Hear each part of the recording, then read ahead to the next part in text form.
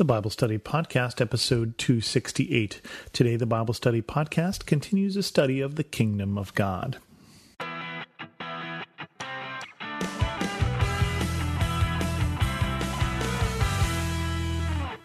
Welcome to the Bible Study Podcast. I'm your host, Chris Christensen. We continue the study of the Kingdom of God, looking at New Testament references for the Kingdom of God. And we looked last time at Matthew. This week we'll look at the Gospel of Mark, and we'll start with the 15th verse, or the 14th and 15th verse, which are in Mark 1. In Mark 1, Mark starts with the story of John the Baptist coming and preaching and telling people about a baptism of repentance, and that the one who comes after him, whose sandal he's not worthy to untie, will baptize you with fire and the Holy Spirit. And then we get Jesus' baptism, and then immediately after Jesus' baptism, we get these verses. After John was put in prison, Jesus went into Galilee proclaiming the good news of God. The time has come, he said, the kingdom of God has come near. Repent and believe the good news. We're here at the beginning of Mark's gospel. We only get 13 verses about John the Baptist. His ministry, so far as we can tell, wasn't particularly long, but it was particularly impactful. That John comes. There hasn't been a prophet in Judah for 500 years, and suddenly there's this man in the wilderness crying, "Prepare the way of the Lord." And "prepare the way of the Lord" is a particularly kingly phrase, that when a king would come, when somebody of importance would come, you would redo the highways. You didn't have a regular highway program, but when the king would come, you'd make sure you made the path straight. And then Jesus comes and he says, the kingdom of God has come near. Repent and believe the good news. The time has come. And there's a couple things we can notice about this. One is there is an imperative to it, and two is the timeliness of it. The idea is the kingdom of God isn't just something that will happen anymore, that the kingdom of God has come. Remember that we looked at in the verses in Matthew, now these verses would predate if we did this in chronological order, but the verses in Matthew talked about multiple kingdoms, the kingdom of Satan and the kingdom of God, and the prince of this world, that there are authorities and powers that don't report to God or that are in rebellion to God. And so when Jesus announces the kingdom of God is here, he is saying not just that eventually everything will work out and it will all come back to God, but that God's kingdom is here and now, in this place, at this time. That you have come into contact today, as he's talking to his listeners, with the kingdom of God. How can that be, since Jesus was still speaking in a very imperfect world, a world that will eventually have him crucified for doing nothing particularly wrong? But what we see is that God's kingdom working out is happening at the same time as and in the same place as the kingdom of this world. So when Jesus comes and proclaims the kingdom of God, he is saying right now God is working out his plans. Right now God is king, and there are those who are coming under authority to him, and the kingdom of God is here. The kingdom of God is now. As we look at those verses and we think about how they apply to us, I think we need to understand the same thing is true today, that the kingdom of God is not something that will happen sometime when and if. That the kingdom of God, those who are coming under the authority of God and who are in obedience to what God says and God working out his plans and his purposes, is now. It's here. And that we are invited, as Jesus was inviting people, to be part of that. Going on to the next references to the kingdom of God, we go into Mark 4. So Jesus tells the parable of the sower, and then he makes a reference to the disciples to the kingdom of God. Again, Jesus began to teach by the lake. The crowd that gathered around him was so large that he got into a boat and sat it out on the lake. While all the people were along the shore at the water's edge, he taught them many things by parables, and in his teaching said, "Listen. A farmer went out to sow his seed. As he was scattering the seed, some fell along the path, and the birds came and ate it up. Some fell on rocky places where it did not have much soil. It sprang up quickly because the soil was shallow, but when the sun came up, the plants were scorched, and they withered because they had no root. Other seed fell among thorns, which grew up and choked the plants, so that they did not bear grain. Still other seed fell on good soil. It came up, grew, and produced a crop, some multiplying 30, some 60, some 100 times. Then Jesus said, Whoever has ears to hear, let them hear. But when he was alone, the 12 and the others around him asked him about the parables. He told them, The secret of the kingdom of God has been given to you, but to those on the outside everything is said in parables, so that there may be ever seeing but never perceiving, and ever hearing but never understanding. Otherwise they might turn and be forgiven. And Jesus said to them, Don't you understand this parable? How then will you understand any parable? The farmer sows the word. Some people are like seed along the path, where the word is sown. As soon as they hear it, Satan comes and takes away the word that was sown in them. Others, like seed sown on rocky places, hear the word and at once receive it with joy. But since they have no root, they last only a short time.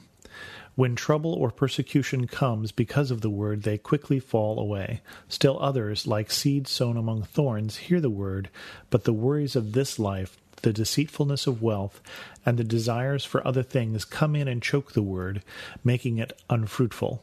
Others, like seed sown on good soil, hear the word, accept it, and produce a crop, some 30, some 60, some 100 times that which was sown.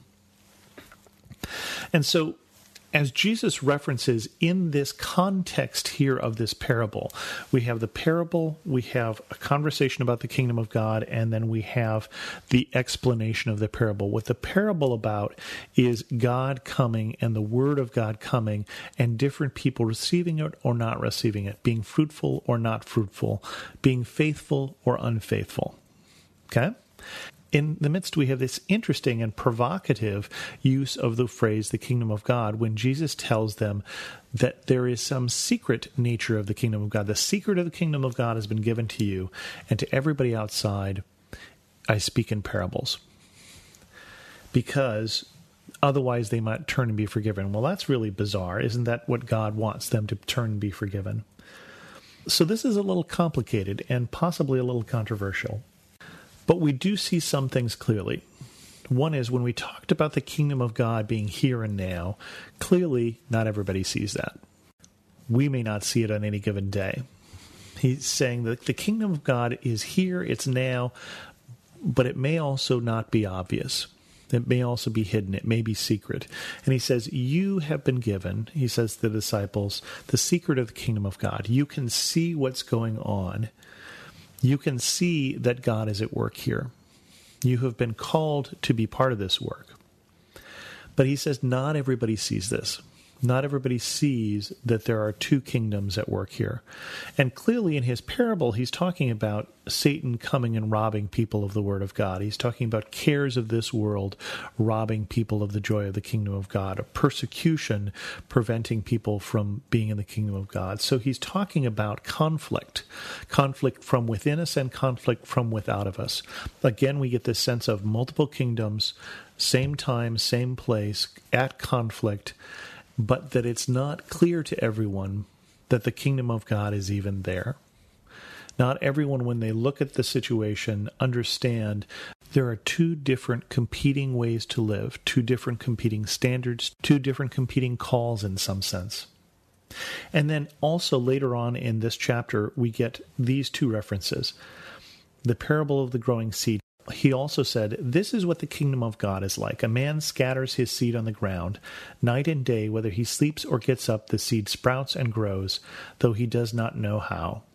All by itself, the soil produces grain, first the stalk, then the head, then the full kernel in the head. And as soon as the grain is ripe, he puts the sickle to it, because the harvest has come. Again he said, what shall we say the kingdom of God is like?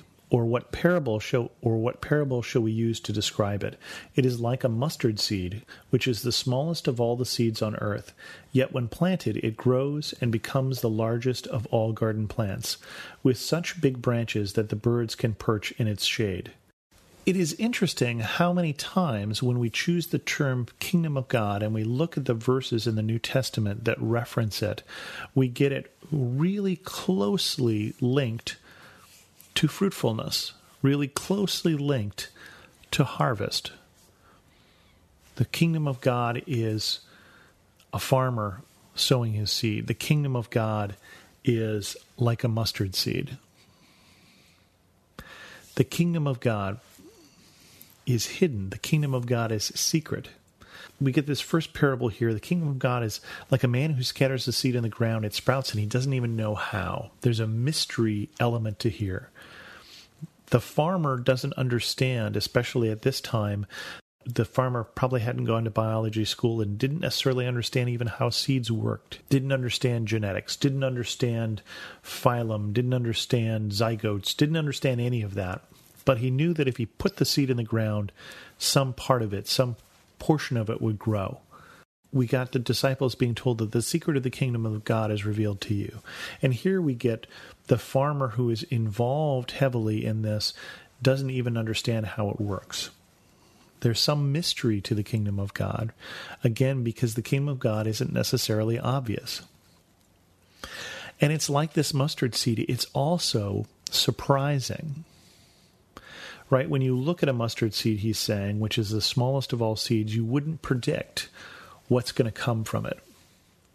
So if the kingdom of God might not be obvious, it's also surprising and, let's say, miraculous. That God is working his purposes out in ways that will surprise us, in ways that will confound the enemy. With that, we're going to end this episode of the Bible Study Podcast. If you have any questions, feel free to send an email to host@thebiblestudypodcast.com or leave a comment on this episode at thebiblestudypodcast.com. You can also follow me on Twitter at Chris2X. And as always, thanks so much for listening.